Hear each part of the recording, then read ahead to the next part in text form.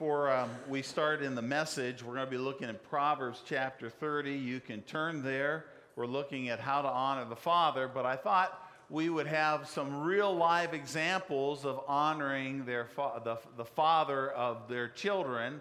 So what I did is I thought, I got to get a newbie, somebody that is a brand new mom and that's representing a brand new father. So that's going to be Sarah. And then I got an old, experienced woman in Liz. They have 4 children, okay? And so they're going to share, and I don't think their husbands know this. Maybe the cat got out of the bag, I don't know, but they're just going to share just a little bit about what their husbands mean. Sarah, you go first, and then Liz.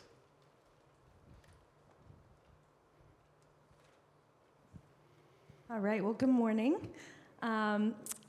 So this weekend, I was out shopping, and I saw a Father's Day card that said this. You know, one of the reasons I fell madly in love with you and married you was because I believed you would make an amazing father. I was right, just like always. The card kind of made me smile, but the truth of the matter is, there are times in life where I feel like I'm never right, like I'm making mistakes and having to ask forgiveness and just struggling to make the right decision or pleading with God to give me wisdom because I don't know what to do.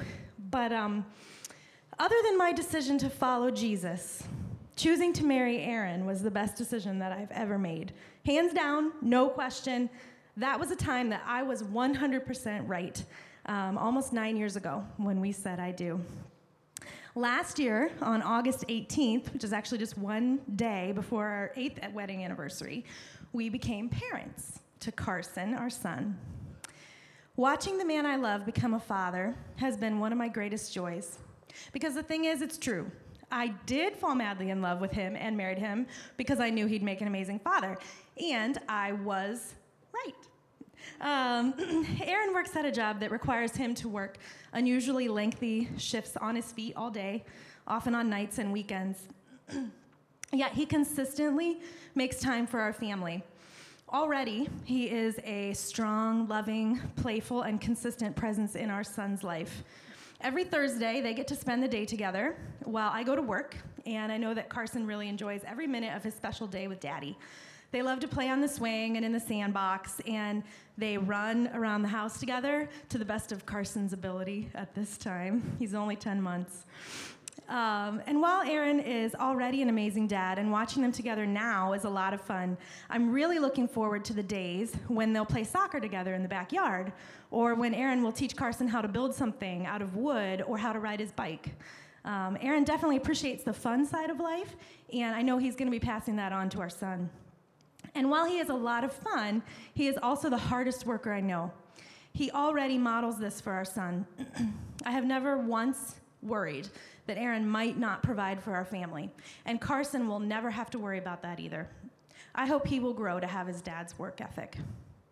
Aaron is also an incredibly faithful person, faithful to God, to me, to our family, and to serving the Lord in whatever way he can. And I can't wait for Carson to serve alongside of his dad, following the example that Aaron will inevitably set for him. I pray that Carson will, with the help of the Holy Spirit, someday learn to be as selfless and giving as his father is. I pray he will put others first and honor others above himself. I'm so thankful that his father will show him how to do this. But above all else, I am grateful that I'm married to a man who loves Jesus and who will help me teach our son to love him too. So, happy Father's Day from Carson and me. We praise God for you, and we know that we're blessed beyond measure. Thanks.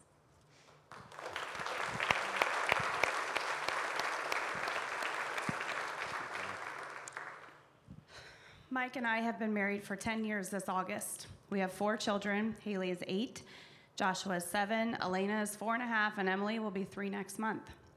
Very often I'm told from family or friends, you've got a really good man. And I just smile and say thank you because I know how blessed I am with Mike. Most likely you'll always see him serving someone. He's happily opening the door for strangers. He'll jump at the chance to stop whatever he is doing to help someone else, even if that means he's not going to get to finish what he already started. He'll mow your lawn or fix your car. He doesn't realize what he does for people is a really big deal because it comes so easily to him, but to most people, it means the world. He gets up early to come help set up for church, then drives back home to help get all of us here too so that I don't have to do it alone with 4 kids. He's persistent about everything. He's creative, and he's up for anything. He's always up for something new. Maybe you've heard about the beetles, the chickens, or the bees, or maybe the cornfield he has growing out back. The man can fix absolutely anything. Ask anyone in our family, and they'll tell you it's not broke until Mike can't fix it.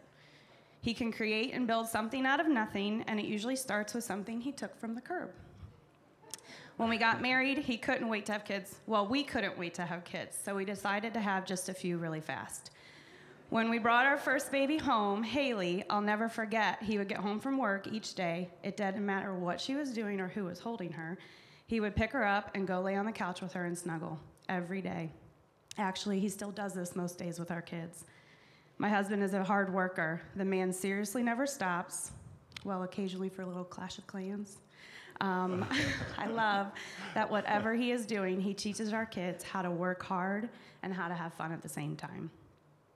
He's taught them how to plant a garden, how to drive a tractor. He's taught them how to do cannonballs in the pool and how to get really dirty.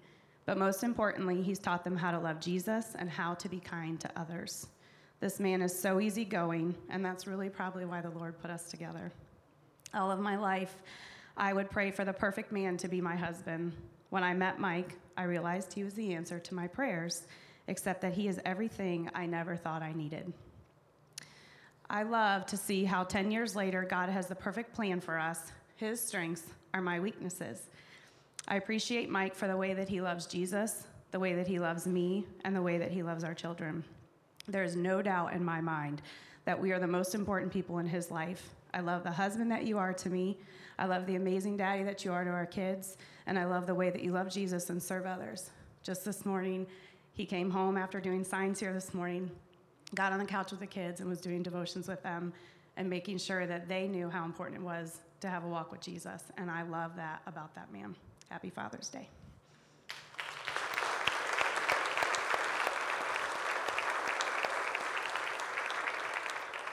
Thank you, Sarah and Liz. I know for Liz and Mike, I officiated their wedding 10 years ago.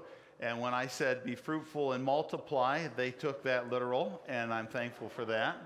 Sarah works at the office, and I'm thankful for what she does. So when Dad is at home on Thursday, she's at the office working and serving you guys and serving the body of Christ, which I'm grateful as well. This Thursday, actually, I'm going to have a pod meeting with my group of deacons. The elders have divided all the deacons into groups of 4. And so I'm meeting with my pod, and we have an honorary deacon that's going to join us this Thursday morning for breakfast, and it will be Carson. So he's a deacon in training. But what I'm thankful for is that Sarah and Liz really are expressing what a lot of you wives would say about your own husband, and I'm grateful for that. They are, in a sense, your mouthpiece today to express. I wish we could parade story after story because I know we have a lot of good men in this church. And we know that we live in a society where good fathers and fathers that are actively involved in their children's lives it's falling to the wayside. There's a lot of places or a lot of people where the father is completely absent in the home. Please understand how important it is for you to be a dad that has a presence because you are the first example of God in their life. And your kids might vary away. They might try to find out things later in life, but they're always going to have that constant, fixed, true north in their life in you. They're going to see you. They're going to see the consistency in you, and that's an awesome thing. I'm thankful for the dads we have. Thank you. You are the heartbeat of this ministry. You are an example of unfailing love to your family. Happy Father's Day. What an awesome, awesome thing is to have the men that we have in this body. So thank you, guys. Happy Father's Day. Yep. Now, some of you have asked me the question of, before I get into the message, I want to answer a question that some people have asked. They said, Steve, where have you been? Okay, you've been gone for like the last several weeks. What has happened? Well, first of all, when I'm away, I am really, really thankful that we have great leadership, and Brian's done a phenomenal job in preaching. My wife and I listen to every message, and so we've been very encouraged by that.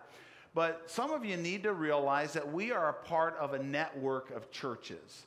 And Mission View has been planted by Maranatha Bible Church, and you can see all the network of churches that have been planted so far. And on occasion, either Brian or myself will go preach at one of these churches. And 2 weeks ago, I was able to go out to Grace Bible Church and present a message in 2 services.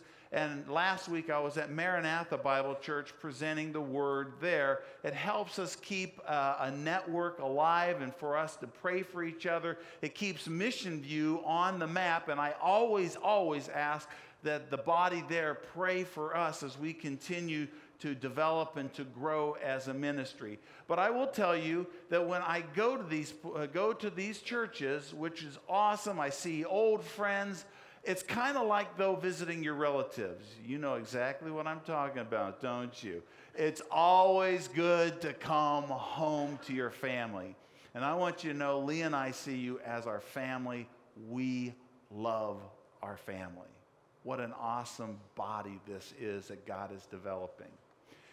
2 weeks ago, Pastor Brian started a series in Proverbs. Now, some of you were with us last summer, and you realize that we went through Proverbs then. You're saying, why are we doing it again? Well, we only made it through the first 8 chapters of Proverbs. Now, Proverbs is designed that the first 8 chapters, you can kind of go through it verse by verse, but the latter part, chapter 9 on, it becomes a little bit more topical in nature. And so, Solomon is writing, and in 10 verses, he could have 20 different topics. From wives to husbands to discipline to friendship to finances. And so what we've done is this summer, we're going to take the topics and formulate a series called Deeper. And the reason we want to go deeper is because there's different ways in Proverbs that God says he wants us to go deeper. So going along with our mission, intimacy with God, community with others, and influence, what we're doing in the month of June is focusing on intimacy with God. That's why for the last couple weeks we've dealt with the holiness of God, the sovereignty of God. Today we're going to be talking about honoring God, and next week the wisdom of God. But then in July, we're going to move into the community, the one another's, how we are to interact and get the wisdom from Proverbs of how we are to do that. And finally, in August, we move to a place of influence. How do we as a church have an influence in the world? And we will deal with issues like poverty. How do we deal with poverty? How do we deal with social justice? Things that help us have a voice in this community. We're going to be walking through that. But I also want you to know that during the summer, we're going to be featuring a new album. We sang one song from that album. It's a Robbie Say album on the Psalms. All it is scripture set to music. And we want to give you a tool that will allow you to grow deeper in your intimacy with God throughout the summer, which fulfills what we're trying to do here. So we want to encourage you to put that on your iPod, to put it on whatever device you have. Listen to the Psalms. Get acquainted with the music. It'll help you be able to know the songs that we sing and introduce up here. It is on our website. We have a Spotify list that's there. All you got to do is go there and click on it, and it'll go right through the album. You don't have to even purchase it if you don't want to. So that's what we're going to do. Our desire is to grow deeper. Let's pray that God would do that in our lives. Lord, I pray that you would help us as a church to grow deeper with you. Because, Lord, if we don't have a personal relationship with you, if we don't know you, then we don't know your heart. We don't see who you are. So, Lord, we want that more than anything, that we would grow in depth with you. And, Lord, with that as a foundation, help us to be able to grow deeper with each other, to connect on a deeper level. I pray, Father, that you would do something amazing in this body in terms of our relationships, but not just with each other, our relationship with the world. Help us to know how you want us to interact with those that are outside of of the church. Help us to understand how we can love people in a genuine and authentic way. So I pray that you would do that work in our hearts. In Christ's name, amen. Well, turn in your Bibles to Proverbs 30. The title of the message is Honoring the Father. And so we're certainly going to talk about how we honor God, and certainly there's applications for us as dads if you are a father, but I believe there's something for everybody. Now, I don't know if you've ever felt this way, but have you ever been at that place where you feel like you are at a loss? You're dealing with an issue that is so much bigger than you are. That's a little bit of how our elders felt this past Monday. We met together and we started talking about and praying for the spiritual needs just within this body.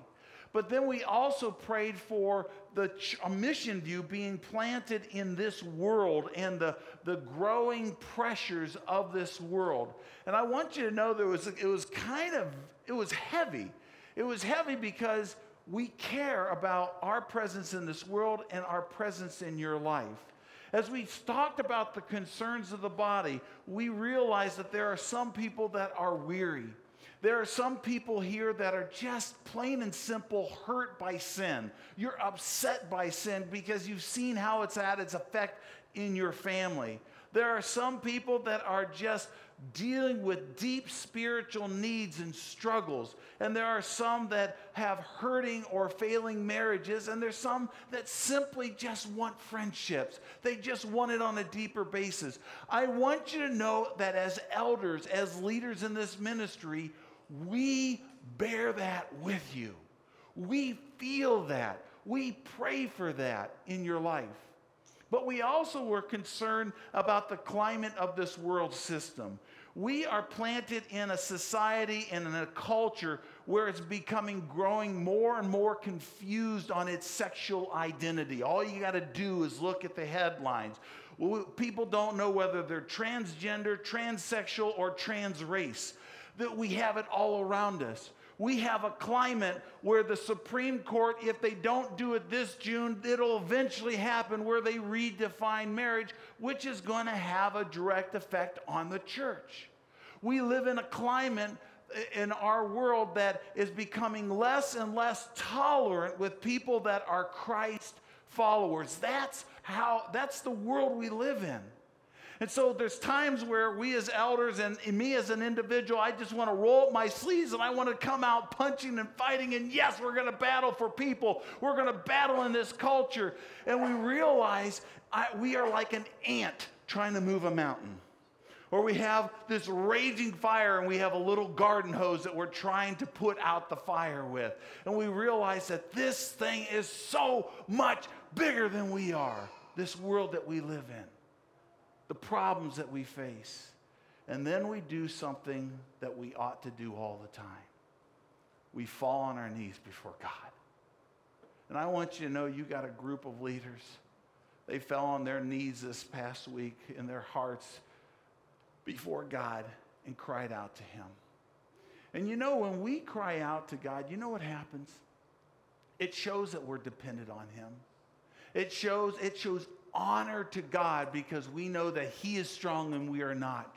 The psalmist says this, Psalm 17, he says, I call upon you, for you answer me, O God. Incline your ear to me, hear my words. Psalm 86:5 says, for you, O Lord, are good and forgiving, abounding in steadfast love to all who call upon you.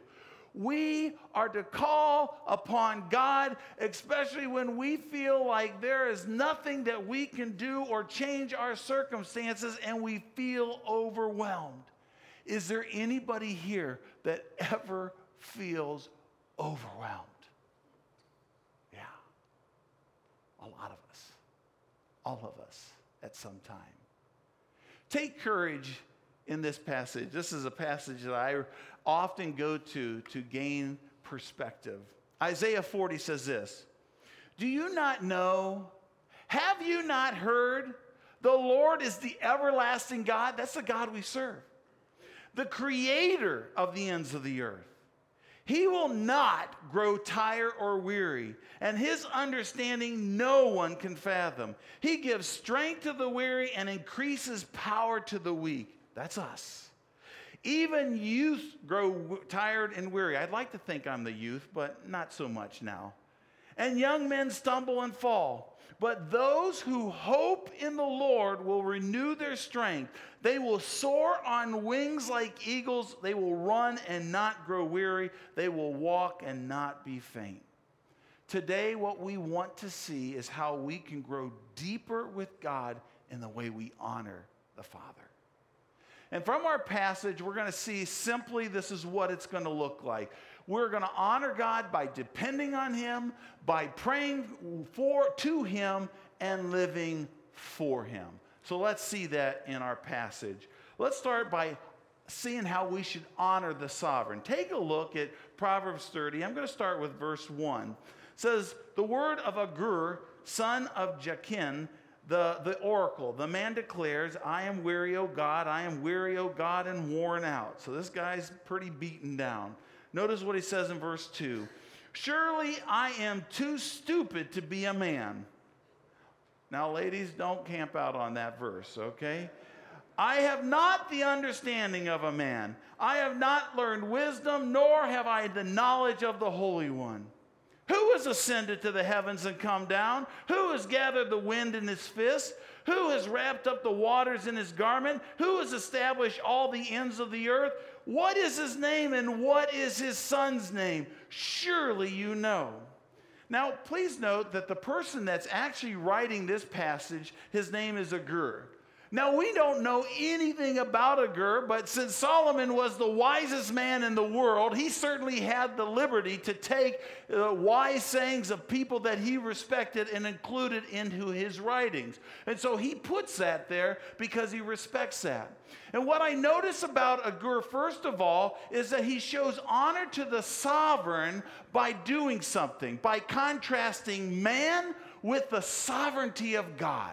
That's really what he's doing. Notice in verse 2 what he says. Surely I'm too stupid to be a man. Now the word stupid means to be brutish or dull-minded like an animal. And then he follows it up by saying, I have not the understanding of a man. He's implying that he has less than human intelligence. Is this guy having a really, really bad day, or what is it that he's trying to express? What he's trying to do is draw a contrast between human wisdom and the knowledge of God. Because look at verse 3. He says, I have not learned wisdom, nor have I the knowledge of the Holy One. Guys, we can have all kinds of knowledge, but here's the question. Do we have the knowledge of the Holy One? Church, I'm not certain how many degrees you have. I don't know if you have letters after your name. I don't know what kind of training you have in your vocation. But I want you to know that all that earthly wisdom, even though it's not bad, it's good to have education, it doesn't even compare. It pales in comparison with actually knowing God. And that's what the author's trying to get us to think about. Do we really know the one and the things that are most important in knowing God? J.I. Packer is a British author. He's kind of my quote for today. And J.I. Packer wrote a book called Knowing God. And he says this in his book. He says, knowing about God is crucially important for living our lives.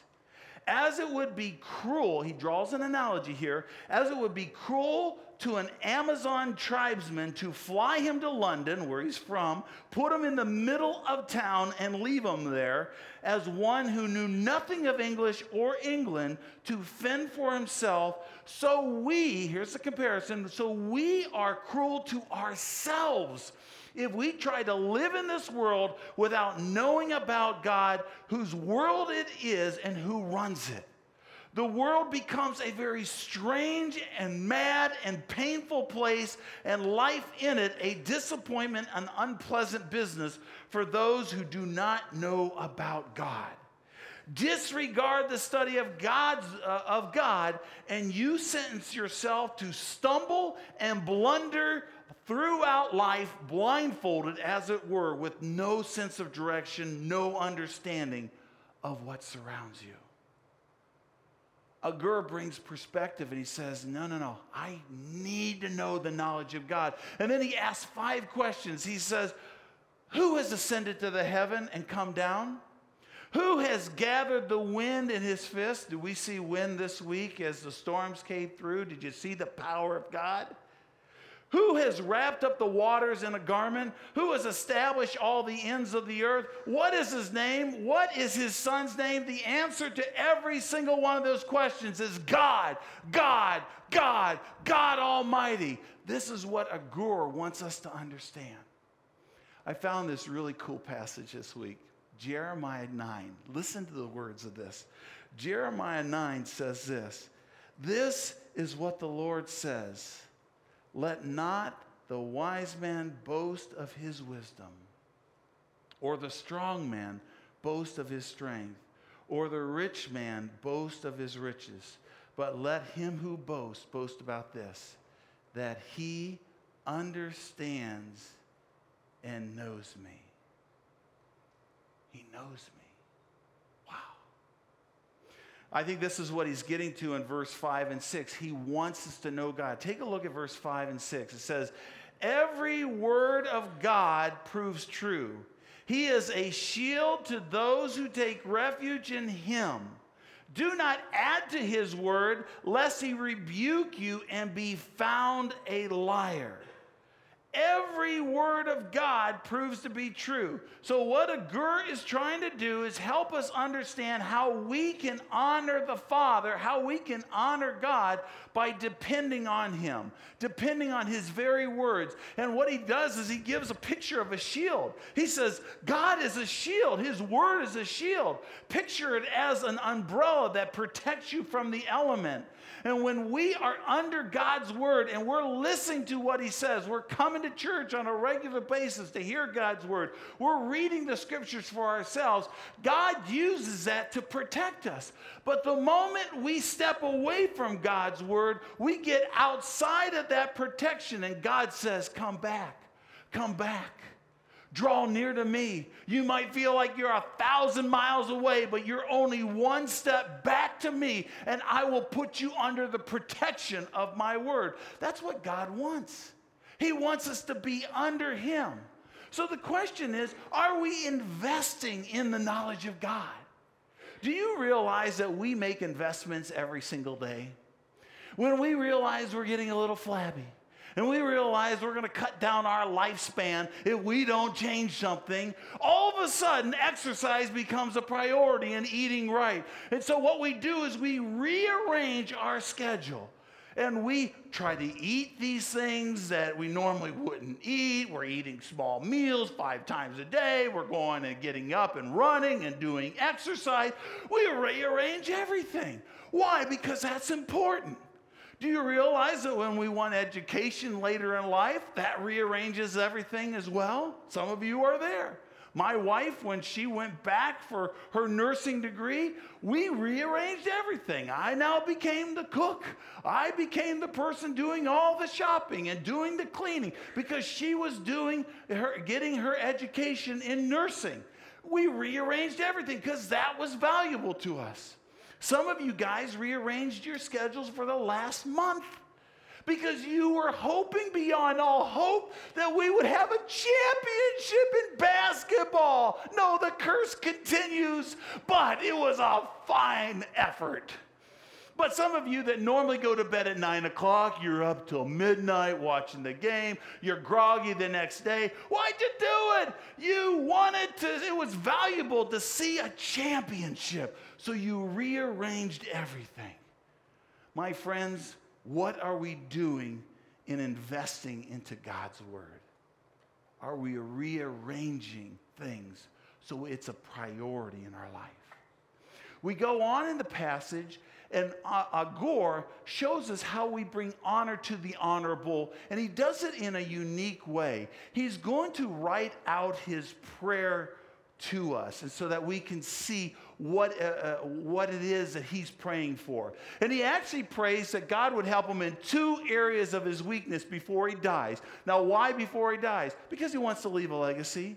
Just like Pastor Brian talked about last week, we need to leave a legacy. He wants to leave a legacy. And so here are the 2 areas of his weakness. Keep me away from lies and make provisions. Listen to what he says in verse 7.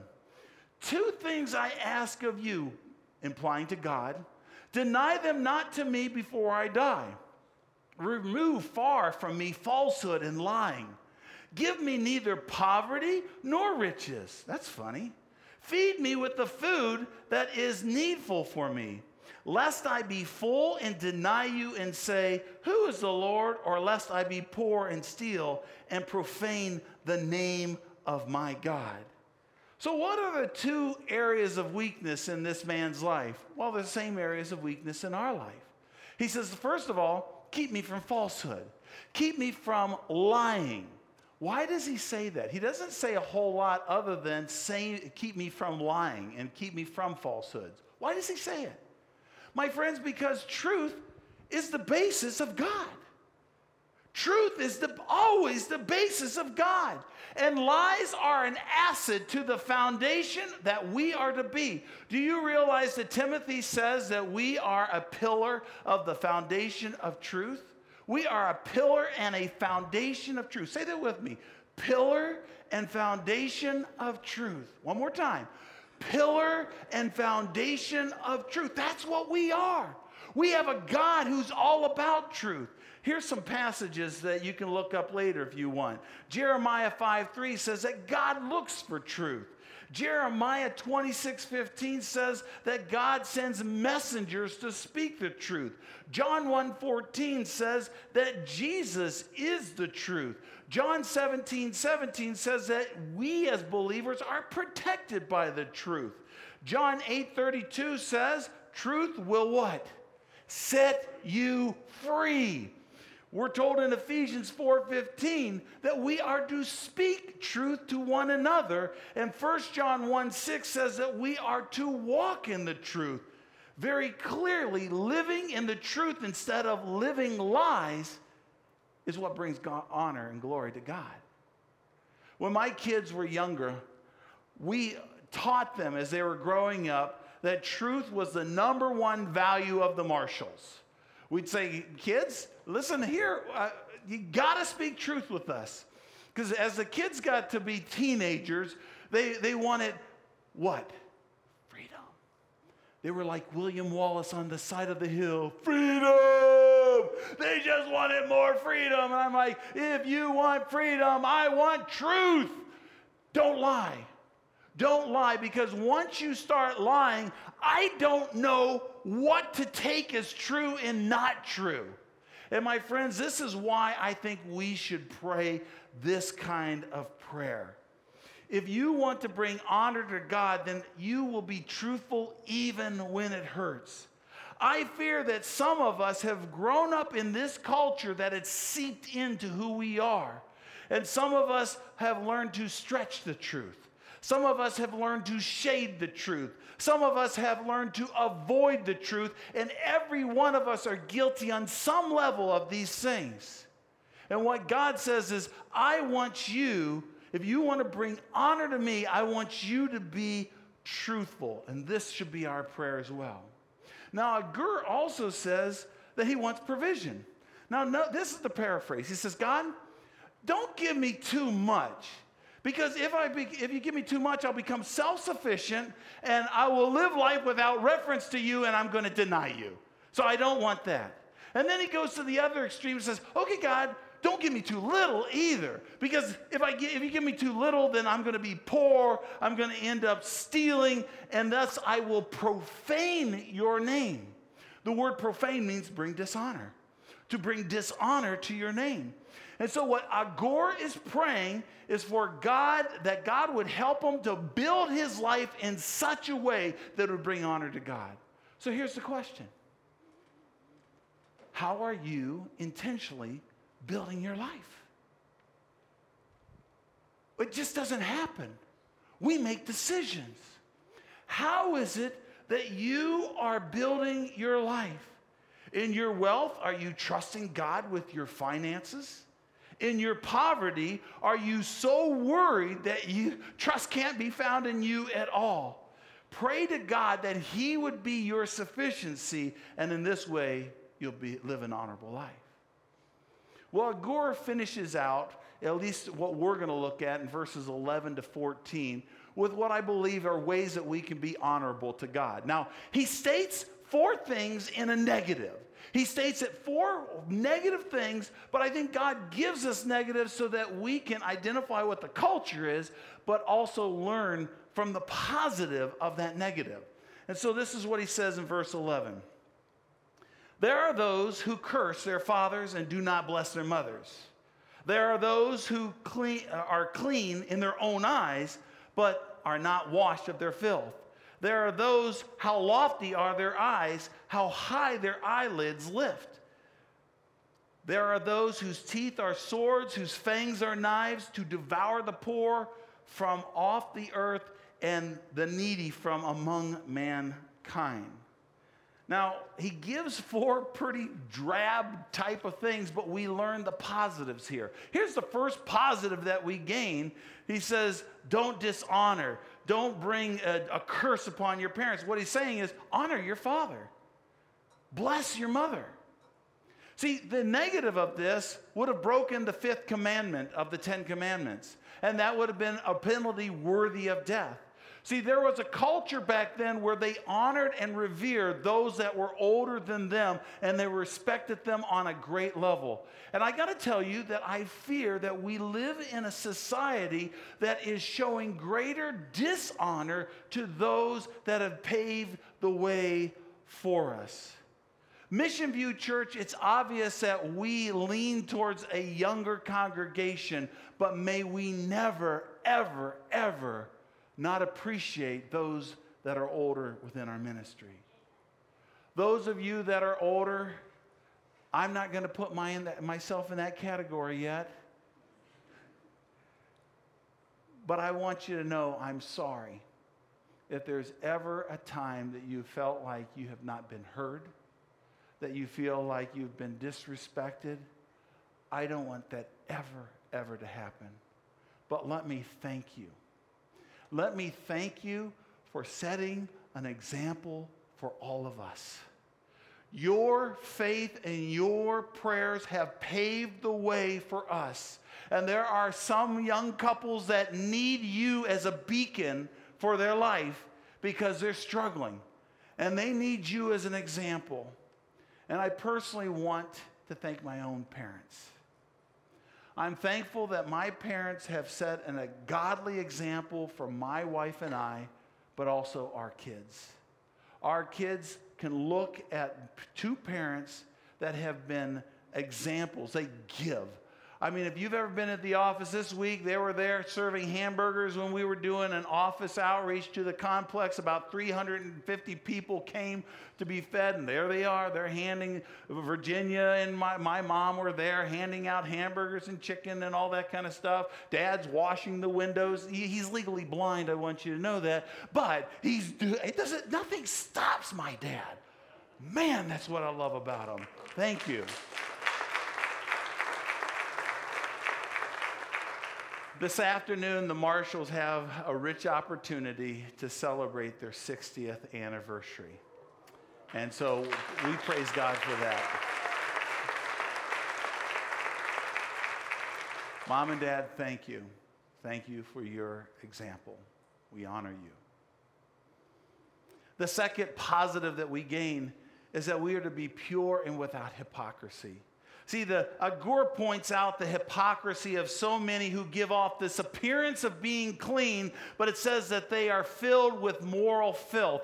And in a sense, I think this can be somewhat prophetic of the church today. So rare is the person who is inwardly what he or she expresses outwardly. And how I wish that pornography was nowhere to be found in the church. How I wish that immoral behavior was obsolete amongst Christ's followers. Friends, the only way that this can be true is that we put on Christ, moment by moment, and that we are washed clean with His Word, because it's a struggle. We live in a morally filthy society, and there's always going to be that struggle. Here's the third thing he says: be humble. In the verse, he's showing that they're haughty and proud. And it's interesting, there's a word use of eyes. In verse 12, when he's talking about purity, he says there are those who are clean in their own eyes. And here, when he talks about humility, he says there are those, how lofty are their eyes. The term eyes depicts a strong opinion of oneself. And what Agur is doing is he's helping them realize what society was like, that a lot of people have a very strong opinion of themselves. And he's setting it up so that those who are humble can be a glaring light in that society. Friends, do you realize how rare humility is? Some people think it can't be applied in business. I disagree. I believe that you can take on the character of Christ and be a servant leader, like the example of Aaron and Mike, and you could have a profound impact. The final thing that he says is that here's the positive, that we need to help the needy. Now, in the passage, Agur points out that there were those in society that took advantage of the needy and used them to serve their own means. Man, this is a timeless thing. I get tired of politicians pawning off the poor. It's Republicans, it's Democrats. They're saying, oh, we're going to do this for the poor. We're going to do this for the poor. And after they get their votes, what they do is they pass policies to make the poor more dependent upon government. And instead of teaching them how to fish, they give them the fish and do nothing more. We live in a world where there's sweatshops around the world where people are in slavery and they are poor and they are needy. And my friends, our call as a church is to be a part of helping the poor in a constructive way. Many of you may not know this, but in the past 18 months at Mission View, as small as we are, we have helped a poor pastor in Turkey who we're going to see coming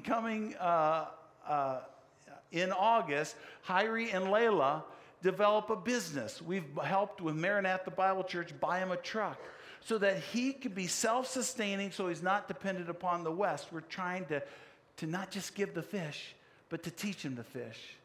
Along with other partners, we've also been able to invest into motorcycles in Kenya and Uganda and a sawmill amongst the poor so that they could have the businesses that's connected with church planting so that they are not dependent upon us, but that they can be dignified. My friends, this is how we help the needy and the poor. This is a part of our mission. And I want you to know, every time you give to this ministry, every time you give, you're helping the poor. You're helping the needy. Are you a part of that mission? So we stand back and we look at this passage and say, okay, here we go. What should we do to really bring honor to God? Well, yes, we need to realize who we are in light of who God is, and we need to realize His knowledge is what we need to be holding on to. Yeah, we need to do that. We need to pray that God would keep falsehood from us. We need to pray that He would take care of our daily provisions. We need to also act in such a way where we are blessing those that are older, that we are coming along and being pure in a morally impure world, that we are servants to this world and that we are helping the needy. So we're to do all that, but why? Why is this so important? Why do all these things? Here's the answer. Because you and I are a reflection of God. That's why. You and I are a reflection of God. Every dad here knows that their son and daughter are watching their daddy closely. Even without thinking about it, our kids mimic us. Any one of my kids, my sons, my daughter, if you see them walk into the room, you will know that they are my child. Not just because they look like me, kind of. They do. But they act like me. They don't want to admit it, but they do. My son has a lanky walk just like I do. And I think my daughter does as well. And I'm okay with it. I like my signature walk. It's cool. But here's the deal. And here's what we need to think about. What is it that we're communicating to the generation that's coming behind us and to the generation after that? If they were to operate according to the faith that we demonstrate on a daily basis, would we be satisfied with where that takes them? Would we be happy? What is it that we're teaching about church? Are we teaching that church is an option when it's good, when the weather's kind of cruddy outside? Yeah? Or is it, this is part of who we are? It's knit within the fabric of who we are as a family. Just know that our kids will probably take what we do and might dilute it just a little bit. I hope not. What are we teaching about marriage and family? Are we teaching that our spouse is of the utmost importance and our family is of the utmost importance and that I am committed wholeheartedly? I am going to do whatever I can to raise my kids, to battle for my kids, to pray for my kids. It even causes you to be an idiot as a dad sometime. I've been there many times. Just ask my kids. Or are we just going to take a casual approach of, yeah, I got a lot of things at the office to do. I got a lot of committee meetings. I got a lot of phone calls to make. I got a lot of this and that. That's all just noise and a negative example. What is it that we are teaching? We could go on and on with the evaluation, but here's the point. We reflect the Father. We reflect the Father. Dads, this is why your role is so vitally important. Lesson number one that our kids learn right away is they get a picture of who God is through you, like it or not. And I hope that that results in a positive thing. As we close, I want us to worship and fall before God. In your hearts, whether you're on your knees, whether you're coming to the stage or just where you're at, you can stand, you can kneel. I don't care. But we're singing the song, I Surrender. And I believe the Spirit of God is speaking to us as a church on the kind of people that He wants us to be. If you need to just listen to the songs and don't sing the words, you can do that. If you want to sing and bellow it out, you can do that. But let's call upon God and surrender who we are to Him.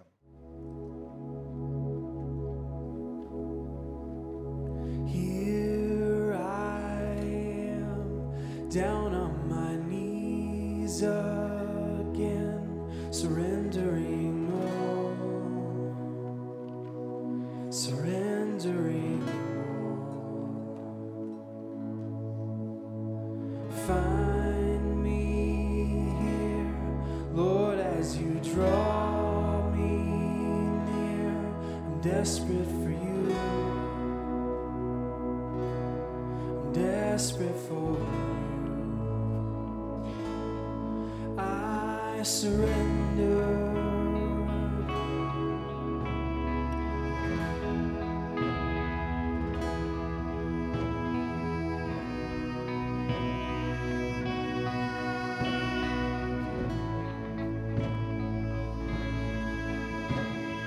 Drench my soul as mercy and grace unfold.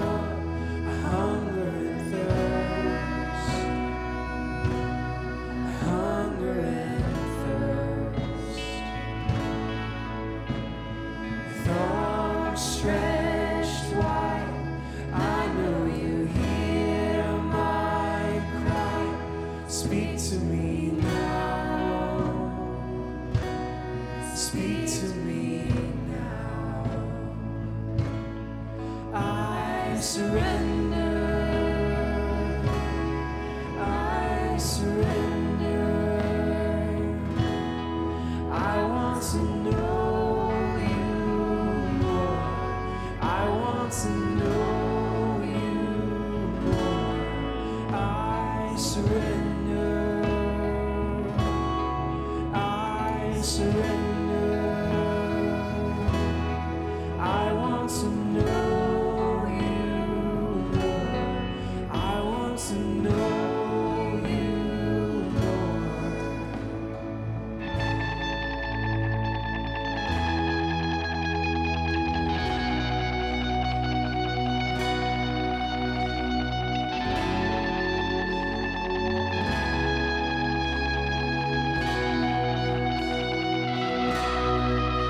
Like a rushing wind, Jesus, breathe within. Have your way, Lord, have your way in me. Like a mighty storm, stir within my soul. Lord, have your way. Lord, have your way in me. Like a rushing wind, Jesus, breathe within. Lord, have your way. Lord, have your way in me. Like a mighty storm, stir within my soul. Lord, have your way. Lord, have your way in me.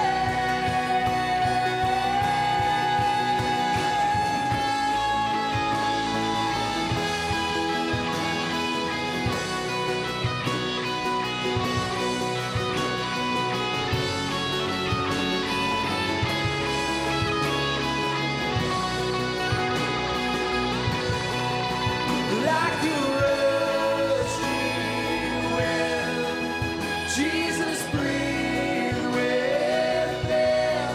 Lord, have your way. Lord, have your way in me. Like a mighty storm, stir within my soul. Lord, have your way. Lord, have your way in me. Lord, have your way. Lord, have your way in me. I surrender. I surrender. I want to know you, Lord. I want to know you, Lord. Lord Jesus, we surrender ourselves to you. We surrender our families. Lord, take us in all of our imperfections, God. You are such an awesome Father. You are the perfect example. Even when we have been the imperfect example, you are the perfect example all the time. Lord, help us. Help us to be a people that bring honor to your name in all that we do. We pray that in your name.